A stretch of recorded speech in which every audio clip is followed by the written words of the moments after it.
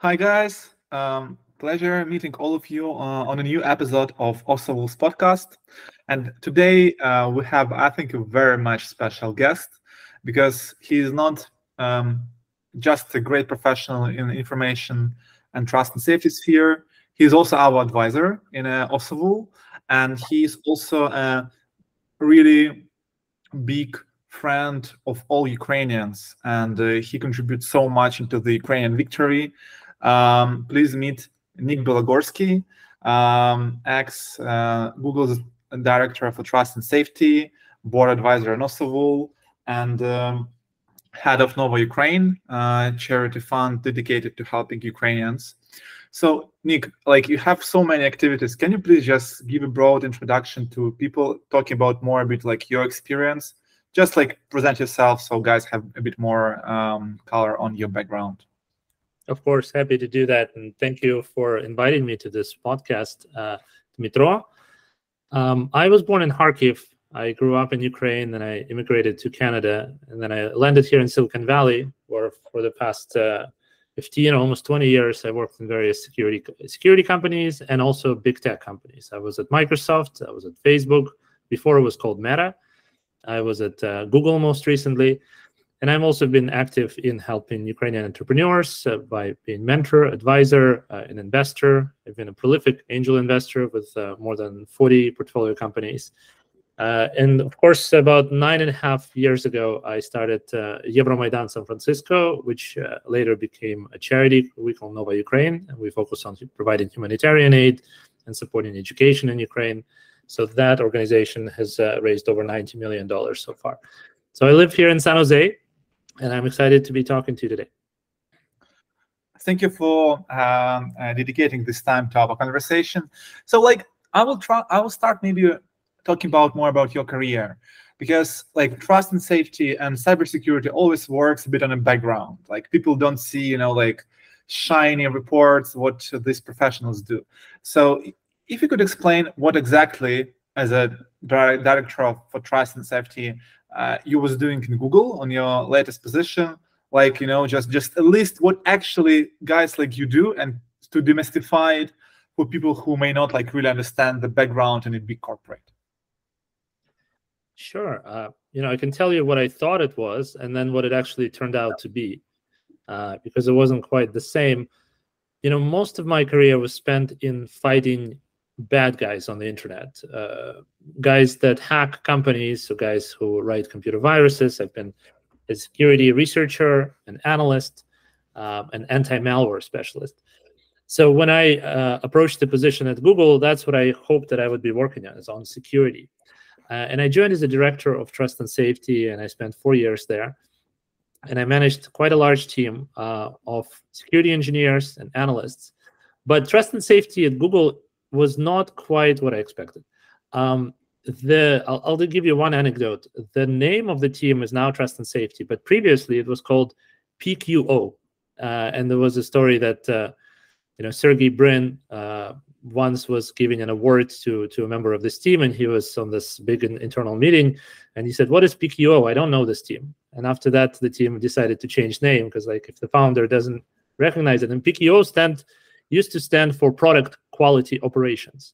And that gives you a little bit more insight into what the day-to-day work is. It's product quality operations, where you have more than 15 different products of Alphabet that have billions of users, so a big attack surface, right?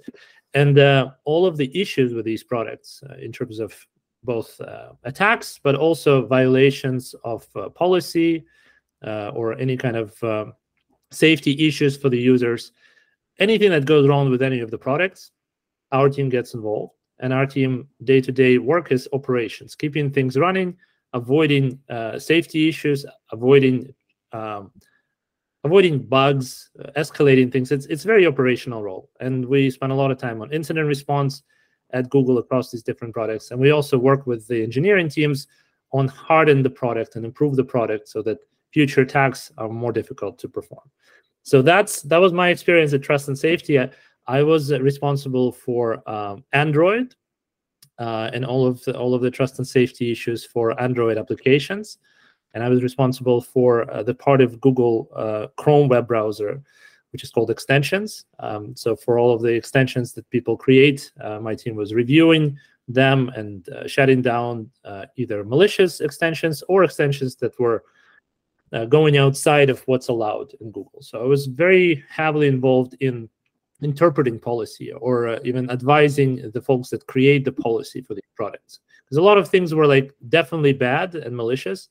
Other things were clean and good, but a lot of things were kind of gray on, hard to say if this should be allowed or not. And this is where I got involved.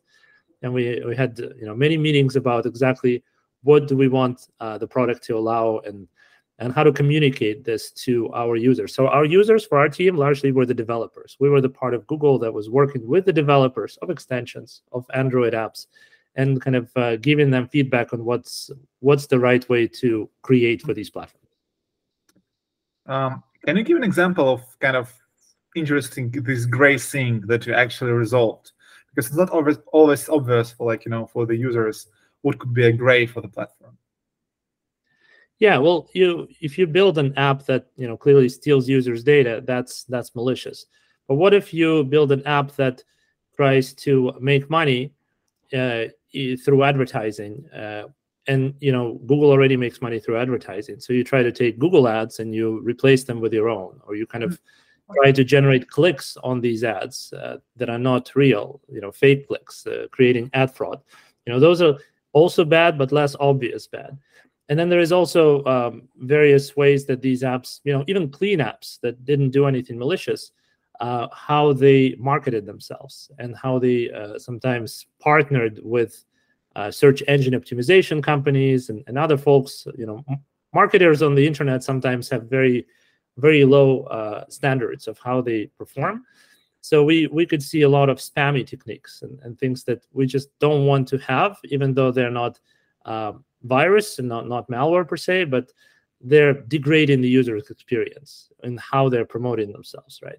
Where the extension could pretend it's something else in order to get installed, and then when it's null, it's doing not what it's performed to be. So that could be an example. Yeah, and you mentioned that you was working in Facebook as well. So could you please share a bit more about your experience in Meta, what it's called now?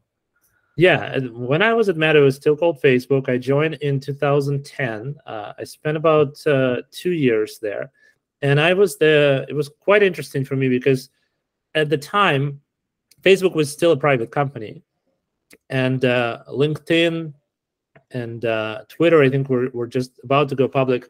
So as far as I know, I was one of the first people with a security engineer, with a malware kind of analyst background that was hired in any of these Web 2.0 companies. We called them Web 2.0 at the time. And my goal was to help our user base at Facebook, which at the time was maybe 300 million people. So it was big, but not quite half of the that is now, to protect their data from specific botnets. So attacking groups of gangs, some of them from Russia, some of them from other countries. So when I, in my first day at Facebook, my manager put me in the room and put on the whiteboard 5 names. And those are the 5 names of botnets that I was to be fighting and ideally learn how to shut down. And we just worked down through the list of researching into these botnets, understanding who are the users who are affected by these. As an example, one of the biggest ones was called Coupface. And Coupface is Facebook backwards. So Facebook, Coupface. Coupface was the name of this Russian created big computer virus, computer worm that was spreading through Facebook messages. And you may have, even now, almost 13 years later, I sometimes on Facebook get a message from someone and I instantly recognize that's a virus, because it tells you like, oh, is this you in this photo? Oh, check this out. And something very short and a link to a site that you don't recognize. So now we are kind of trained to not fall for that. But at the time, this was happening. People would click on these messages, they would get infected, and then their computers would send messages like this. So it proliferated through the social network very quickly, and it was making a lot of money on stealing people's data. So that's what I was doing at Facebook at the time. I worked both with the site integrity team on creating the countermeasures to these viruses. I also worked with law enforcement. I can't speak too much to the detail of that work, but suffice it to say, fought the hackers and I fought the abusers and helped build cases against them. And I also try to lead some of the efforts on taking down botnets, because botnets, are networked systems that rely on servers. And if you can track these servers and you can, send the cease and desist or somehow get the providers to take down these infrastructure nodes, you can actually shut down botnets. So that's some of the work that I did. It's interesting to ask you about the evolution of this kind of trust and safety and protection in the global companies, because as you mentioned, you was like working at the very beginning of Facebook, obviously have like a network and friends working all over the place. So I'm wondering, could you please like share how the industry has changed since like 2010 till now? Like what is changing and where it's moving? Well, I was at Facebook before Cambridge Analytica happened, right? That was one of the turning points when the elections and the interference and kind of the whole trust in Facebook went significantly down. So that's one of the things that changed the industry. And I noticed that myself when I came to Google, how different they were in their perception of privacy and how serious they were. Like when I was at Facebook, the story was take every piece of data you can. You might need it later. Even if you don't need it from the user, take it. We will build something to do with it later, right? And there was no concern about it. Whereas when I came to Google, and granted, this was after Google had a share of their own problems and settled with the government, so they learned on some of the mistakes they did. But when I was working at Google, I could see very big part of the company was focused on collecting as little as possible from the users and avoiding any kind of privacy violations, or even, if they get hacked, what is their attack surface? What is their risk? What data can be stolen from Google? Well, only the data they collect. So the less you collect, the less risky that you will be in trouble. So that was a challenge for me, because I was trying to work on trust and safety. And sometimes to keep users safe, you want to get some additional data. Like if, for example, I worked on Safe Browsing API, which is a product that powers the browsers. When you click on a link, it checks if that link goes to a known malware site. So this is a database that is shared and is integrated into most web browsers. So for that to work, we had to effectively crawl all of the internet and analyze all of these websites and find malware in them. And to do that, when you're doing analysis, when you're doing research, every piece of data is crucial to make correct decisions, to improve your accuracy and reduce false positives and false negatives. But in Google, the challenge was do it with as little data as possible. Whereas at Facebook, it was, take whatever you need, and if you don't have it, go ahead and try to collect it, and can create tools, or you can ask users for more data.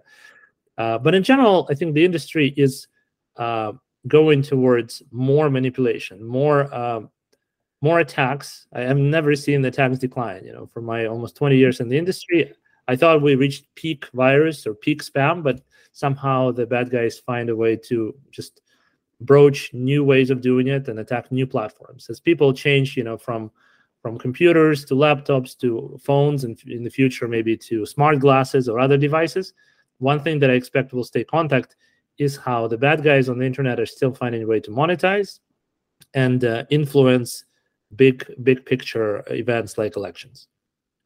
But it actually means that the industry is not effective into their countermeasures, like that all the money paid that was paid to employees, companies, all the acquisitions and so on are not that effective. Like, do you think it's correct? And why it's not that effective? Why the amount of attacks are growing but not declining? Because considering investments, we expect totally the opposite situation. No, I don't think it's fair to say it's not effective, because you have to define what effective means. If you didn't have the security industry and all of the money that was invested in countermeasures, I think the problem would be much worse, right? Like the computers would be unusable, the internet would be unusable. You can still see that it's generating a ton of value and a ton of money for corporations and people. The internet is useful, right? And you can protect yourself from 99% of spam on the internet, and still you get some through. And that's the testament to the improvement of the spam filters that were developed. Similarly, a ton of people are compromised by malware, but not everyone. And some platforms are safer from this than others, but none of them is completely foolproof. So the efficiency, the effectiveness of security technology varies, but at best, it can protect you from everything except 1 in a million email, or 1 in a million text message, 1 in a million link, but none of it will be completely safe. So I wouldn't say it's fair to the security industry, at which I'm a part of. I think we're always inventing new ways to push the envelope and bring it, from 1 in a million to 1 in a billion. But we do have a very active and very well-funded adversary, both from individuals and organized groups and the governments and nation states. So for them, they're working on exactly pushing the envelope towards the other way, right? So it's kind of the push and pull. This trade-off scenario has been happening for as long as I've been in the industry. Some days we're winning most of the battles. Some days they are. But I don't expect that to change in the future. Like, people will always try to invent a better mousetrap and say, well, buy my product. This is the vendor that is the best vendor, and it will keep you safe. But users now understand that truly is impossible. And they learn to kind of not put all of their trust into just an antivirus or anti-spam or any other kind of vendor protection. They do their backups. They expect that they will get compromised and get hacked, and they kind of plan on their remediation measures, right? And they started investing in insurance and actually buying, other ways of protection from themselves. So that's what I've seen in the industry, where people just don't 100% trust the effectiveness of the products, and that's the correct thing to do. Yeah. If I open the news and read about big companies, I often see information about layoffs that are happening now. And the first team that appear on the layoffs now, typically is trusted safety team, elections integrity teams, and all teams related to the protecting the companies. No. The first teams that get laid off are the ones that are hiring. It's the recruiters that get laid off first. Yeah. It's the second one, probably. Yeah. True. But the trust and safety guys always on the top of the list. Why do you think it's happening, even though everybody understands that it's a problem and it's worth investing in this? Well, first of all, I can't confirm that I see that, right? So I don't want to speculate on why it's happening. If I haven't done the analysis of which teams are most affected by layoffs. In fact, apart from recruiters usually getting the first boot from the companies, I think other teams are proportionally affected by layoffs. Maybe engineers are the last ones to go, but I see marketing, sales, trust and safety, support in some of the companies which layoffs I did track. They're all affected. So I wouldn't say that trust and safety is unimportant and they're disproportionately targeted by layoffs. That has not been my experience. Okay. If we talk about companies that are hiring now, so obviously it's AI companies and companies with foundational models and then try to make it.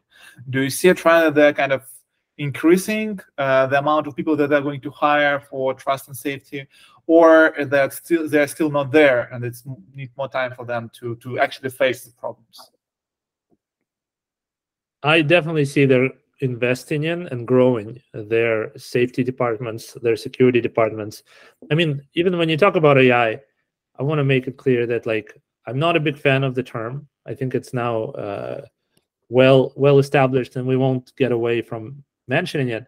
But I was working on our startup 10 years ago, and at that time we were already building machine learning based detection and deep learning based detection. So today that would be called AI, but I didn't call it AI. And in fact, 10 years before that, when I was going to university, I was studying artificial intelligence as a course, and they were teaching us how to build agents that could talk and think and self-improve. And it was understood that there is a fundamental limit of what AI is. I think what we call AI now is just machine learning and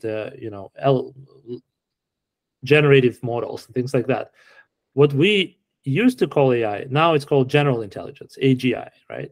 Where you actually build systems that are truly smart and can operate independently. And that hasn't happened yet. We just built a very cool predictor transformer model that you can chat with, and half the time it gives you the right answers. So I don't want to underestimate the progress that the industry has made, but it's also like I don't see any true AI happening anywhere. Yes, we have cars that can be autonomous and can help you drive themselves. We have other really cool tools. But to answer your question, I am tracking several companies, Character AI, OpenAI, that I know well, and I can see they're investing heavily into keeping trust in them high, right? Like for a company, it's really important to grow their users, and the users will only work with you if they trust you. So the part of the reason that you want to have a trust and safety team is that so that any issues that would affect your users' trust, you find them and you deal with them quickly, and you're transparent. You do the best job of protecting your users and telling them about it. Because if you don't, you will start losing your users. The brand will get affected. You'll get news articles about the issues, and some of these companies got into trouble, right, with how their algorithm was used and hurt real people in the real world, right? Yeah. Let's go back to users, because we mentioned how important they are, and like I think the vast majority of users who tried to complain about some fake news or report bots or just go with some kind of complaints to big tech companies, they often don't hear any response. The same thing happens with governments or with third-party security companies try to let's say fight disinformation or cover some kind of threats. Because at the end of the day, if you see an issue that kind of disseminating the informational field, often it is disseminated in big platforms like Facebook, Google, LinkedIn, and others. You go to these guys, and you typically just face the wall without reply. This is, I think, the sentiment all over the board. So, can you explain, as an insider to whom we can ask a question, frankly, why you see this wall, and why is it so hard to actually respond and have a more frequent communication?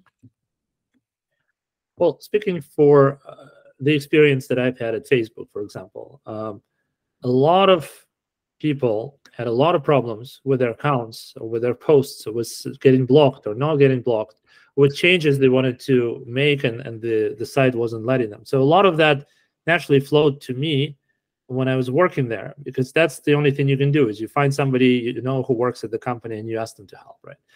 And why do you have to do that? Because the public channels are kind of designed for automated no response mode. Like you report there is an issue and it goes into a bucket, and then there's another person reports something else, it goes to another bucket. And I know Facebook collected these reports, and then whatever bucket had the most reports would get looked at and the issues would get addressed, but the users who reported them may never not hear back. The feedback was not closed. And I think there were good reasons for that. So partly not having enough resources to respond to everyone. Like, remember, your engineering team is thousands of people, but your users are billions. So it's just not possible to have enough tech support staff to respond. Others could be for the risk of compliance or liability. Like you don't want to make a decision and communicate it if you can get sued for it, or you get in trouble for it with your users, right?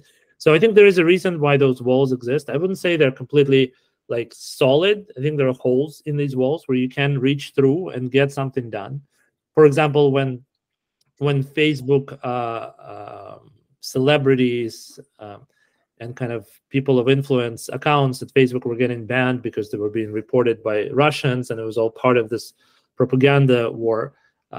I worked with some of my friends who were Facebook employees to set up a way to at least communicate these issues in real time, in very quick turnaround, to the team at Facebook that could look at them. It doesn't mean that we've been able to restore every account that was reported, or that we could even give back the information of what happened and why. But there were ways and channels that the right team will look at the problem, and that's all you can hope for. Because of the sheer volume of issues, and because of the sensitivities involved. When you have Russians reporting Ukrainian accounts, or vice versa, Ukrainians reporting Russian accounts, because of the war between these countries, because this awful aggression of Russia in Ukraine, you have to be very careful as a company when you do this analysis and not make a mistake, because there's going to be a lot of attention to any mistakes you make. So for Facebook, it was important to make sure, and Zuckerberg himself, I think he was asked a question in a town hall about why don't you create an office in Ukraine back in the day when this was a big problem then. And he was saying, well, we don't need an office in Ukraine to do our job well. And our job is making sure people have a freedom of expression on our site, but we're keeping the site friendly, and there is no hate speech policies that are being violated by either side of the conflict, right? So they try to publish the rules of what hate speech is, and then they try to be as consistent and transparent about enforcing the rules for both sides. And that's the goal of Facebook. But the reality of it is it's really difficult to adjudicate these issues and interpret whether a poem by Taras Shevchenko, is an actual cultural artifact, or if it's actually can be offensive and can be breaking some of these hate speech rules.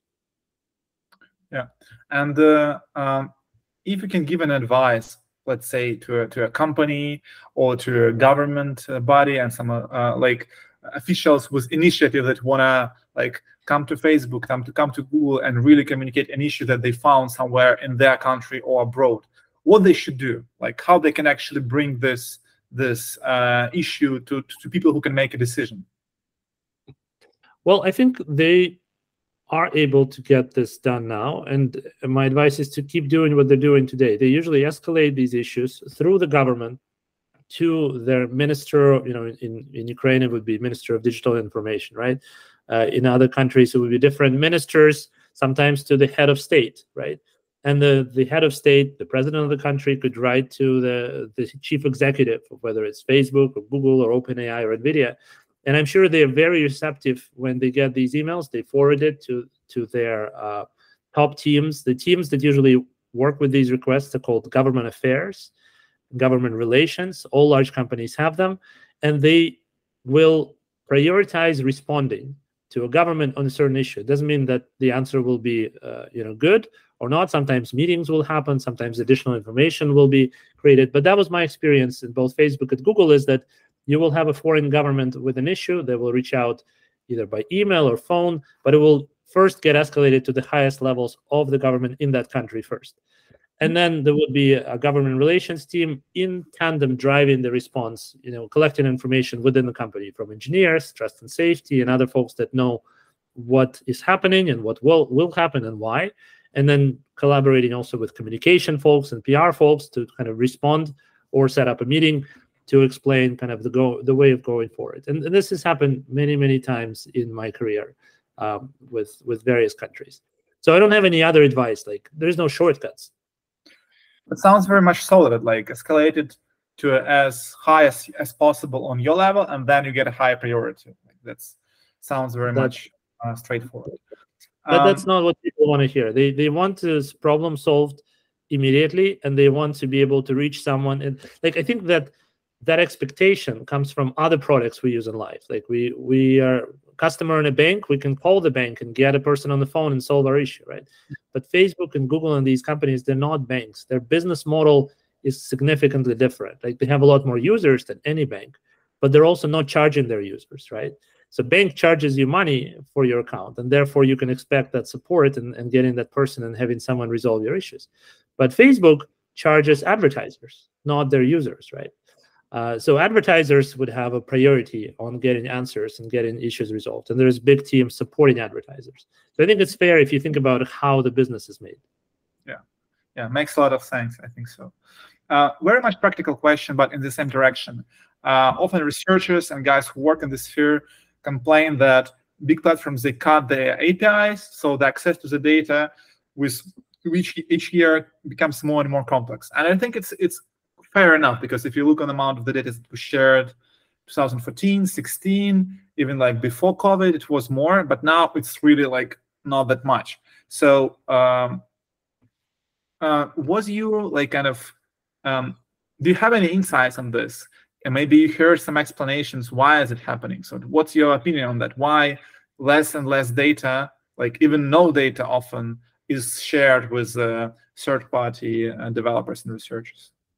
No, I definitely dealt with a lot of that, having worked with on the platforms and interfacing with developers, you have to understand that one of the things that Google and Facebook and big companies are pushed to do is to be tougher on attackers and be better on privacy and security. And the side effect of that is they need to raise the standards for developers.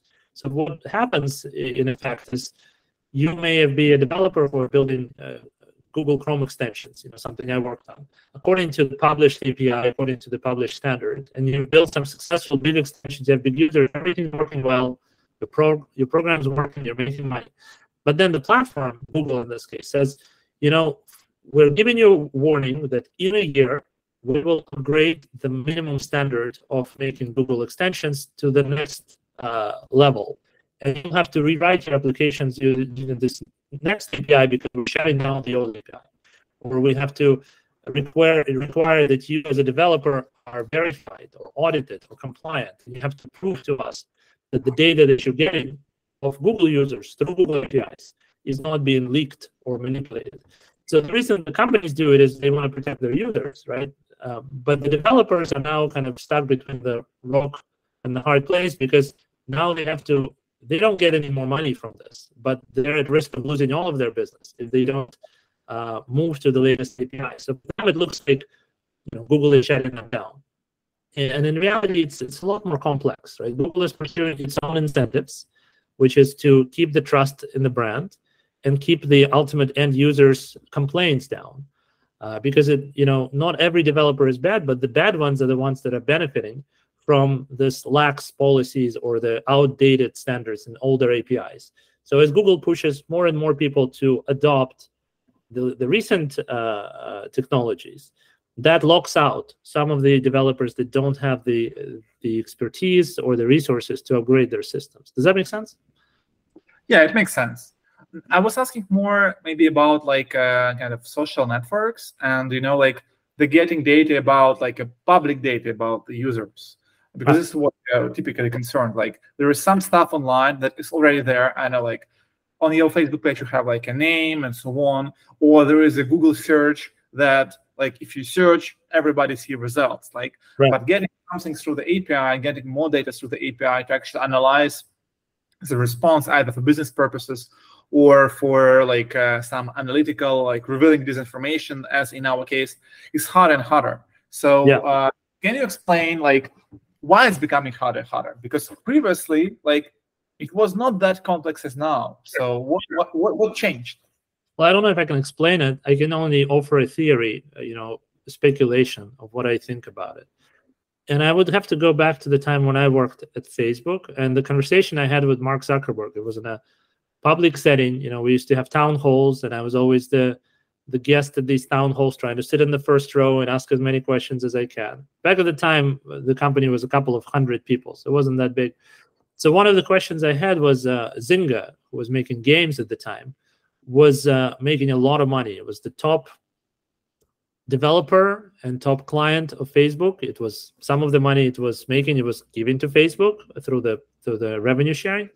But through that, it was valued a lot. And I was suggesting, Mark, we should buy Zynga, right? There's a lot of revenue leaving on the table. And Mark said, no, their valuation over time will not grow as much as ours will. So any money I'll spend on them right now would not be justified. I wouldn't want to give up any part of equity of Facebook buying Zynga. And at the time, I didn't agree with them. But now I think it comes back to what you're talking about. The priority of giving data to developers and building the value of your network through the platform, through the App Store or through the APIs, it's very high in the beginning when you're starting out. But when you're a mature platform like Facebook, a lot of this stuff you can build yourselves. You don't actually need developers as much as you used to. And in fact, when you do build these features in-house, and then you have third-party developers that are building the same features and they're competing with each other, you get into this kind of difficult waters where you're in trouble with potentially the antitrust and the Congress.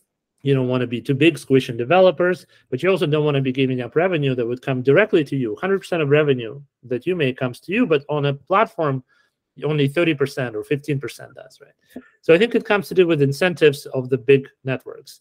And I was listening to Mark Zuckerberg now, almost 13 years later, when I worked with him, yesterday I was listening to his interview, and he was being asked, whether you use public data or private chat conversations of users of Facebook for training your Meta AI models, which, as we all know, Meta has open sourced the Llama models, but now they're also launching new agents, their own agents in chat, in Messenger, and Instagram.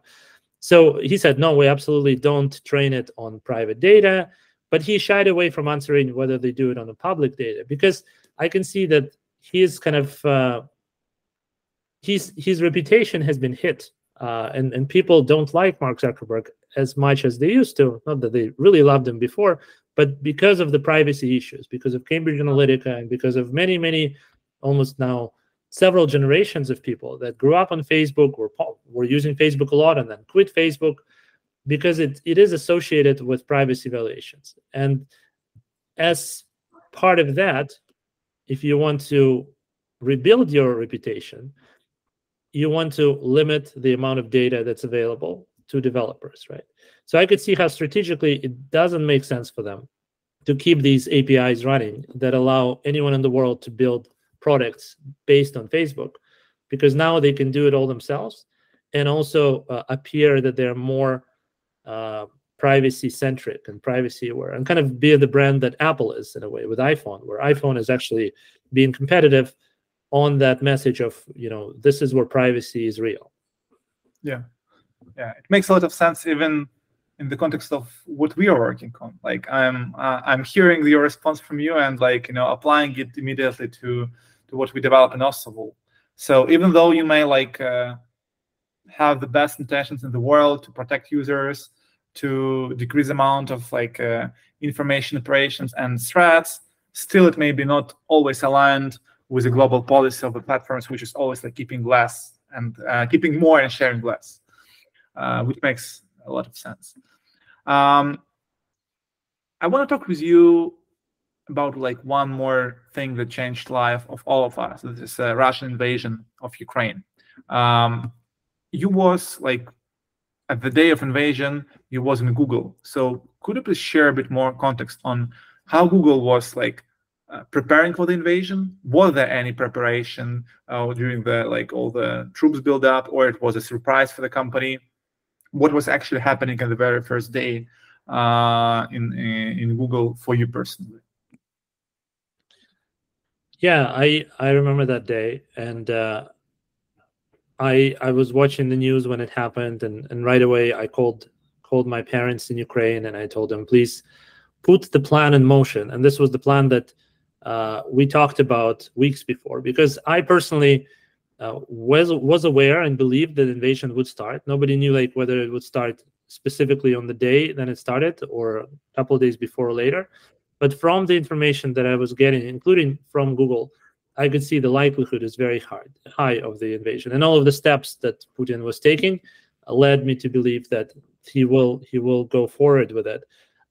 Yes, there were some exercises at Google that helped my team prepare for how do we handle the invasion. As Google does such exercises for most global events, where we have to anticipate them, and we have to prepare incident response plans of who will do what. I can't disclose too much internal Google information, but I'm trying to answer as much as I can without getting into trouble. But I was aware, and I knew kind of the war was about to begin. I right away called my boss at Google and said I will need some time, personal time. And I took a break when the war began before coming back to work. But I could see what my team was doing. Right away, they could see the effects on Google products from the invasion. There was issues with Google Maps and how you could see on the roads and traffic conditions kind of where the Russian tanks were, where the evacuation routes were. So that was very much reported in the news. And there was a lot of other things that were not reported in the news that were very quickly escalated, and teams were working on trying to address. Right, there were escalations from the Ukrainian government. There were considerations for leaving Russia as a business, and I think some of those things came true later, but not right away. So there was a lot of things happening. There was a lot of Ukrainians working at Google that started reacting and kind of working on advocating on Ukrainian behalf and bringing to their bosses. Everybody wrote to their manager, but some wrote to their VPs, or I'm sure Sundar, as the CEO, had a lot of letters on, what are we doing? What are we going to do? Can we do enough to help Ukraine withstand this awful attack? Yeah. And like, my question is that one of actions that Google and other big companies taking, they cut Russian market, like partially or fully, but they limited amount of services as they do there. Was it actually a big deal? Was it like something? Was it an important step for the companies, or as you think there was not that much business for them and it was more kind of a symbolic political step? What do you think about this? Well, I think when Google started responding to the war, right? I can refer, to the boss of my boss at the time was the president of global affairs of Google, and he was tasked with making a lot of decisions, but also publicly communicating what is Google doing or going to be doing. And a lot of focus was on focusing on the safety and security of the Ukrainian users. But what you're asking me about is what did Google do in Russia, or what they didn't do in Russia, and why? They very quickly paused the ads in Russia. And that means that they stopped making money in Russia. And that was important for them to do. And it was not insignificant. I don't know if it was 1 or 2% or more, but they right away said, we don't want to make any money from Russia as it's attacking Ukraine. But that's not quite the same as to say as they cut the service in Russia, because most of Google products are free. And if you pause the ads, you don't make any money from it, but the products like search or YouTube or others are still working. So I think after they decided to demonetize and stop making money in Russia, then they started deliberating on whether or not to actually cut the services. And there the argument was, how is it used? And is it contributing to the democracy, or is it hurtful to the democracy? Is Russia using these services to attack Ukraine, or are the Russians using it in their daily life, or even is the opposition to Russian regime using them, right? So what's the kind of the blowback? If we cut these services, will it hurt or help? And I think the voices that said, we want Russians to see the real news that are unfiltered and not, government sponsored, and they can see those things on YouTube, those voices prevailed. And as far as I know, YouTube is still available in Russia. At least they didn't shut it down in the first weeks of invasion, and that was the argument. We want to have a way for the Russians to read something that is not propaganda. Yeah. Thank you for sharing all these insights. And I want to ask about another project that you do about Nova Ukraine and the charity that raised more than $90 million for Ukrainians. So can you share a bit more about your ongoing projects, your ongoing fundraising, and maybe we can ask some guys who will listen to this to contribute? Yeah, absolutely. Nova Ukraine has become the project of my life. I am volunteering there on the board of directors, and I am also a part of the team that does fundraising for the organization. We have been able to support a lot of groups in Ukraine, volunteer groups, big charities, smaller charities, also schools and hospitals, educational institutions. We've tried to have a very big mission, and it's to help the people of Ukraine, right? And we started not with this invasion. We started in 2013. So we've had this experience of almost 10 years now to build up the best operations to help Ukraine in the world. That's where we pride ourselves with. Because a lot of us are engineers, we did it with a kind of software and automation tools in mind, right? We deployed most tools that startup companies use. We deployed at Nova Ukraine. We deal with a lot of requests, like to your earlier point, how does Facebook respond when billions of people ask for issues? We're not quite Facebook scale, but we also have thousands of people asking us for help. And we were able to track and respond to all of this because we've used CRM. We actually automated a lot of things through Salesforce.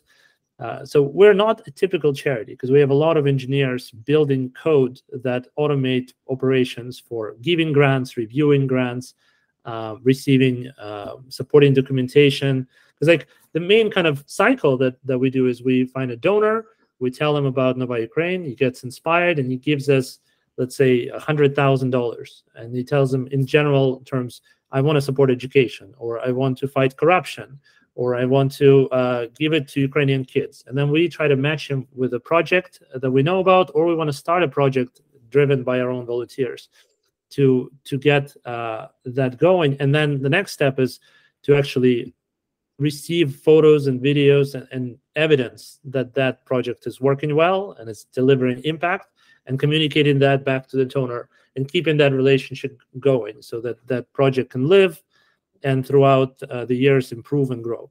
So I'm very, very proud of the team. We have over 3,000 volunteers in Ukraine. We have several hundred in the States.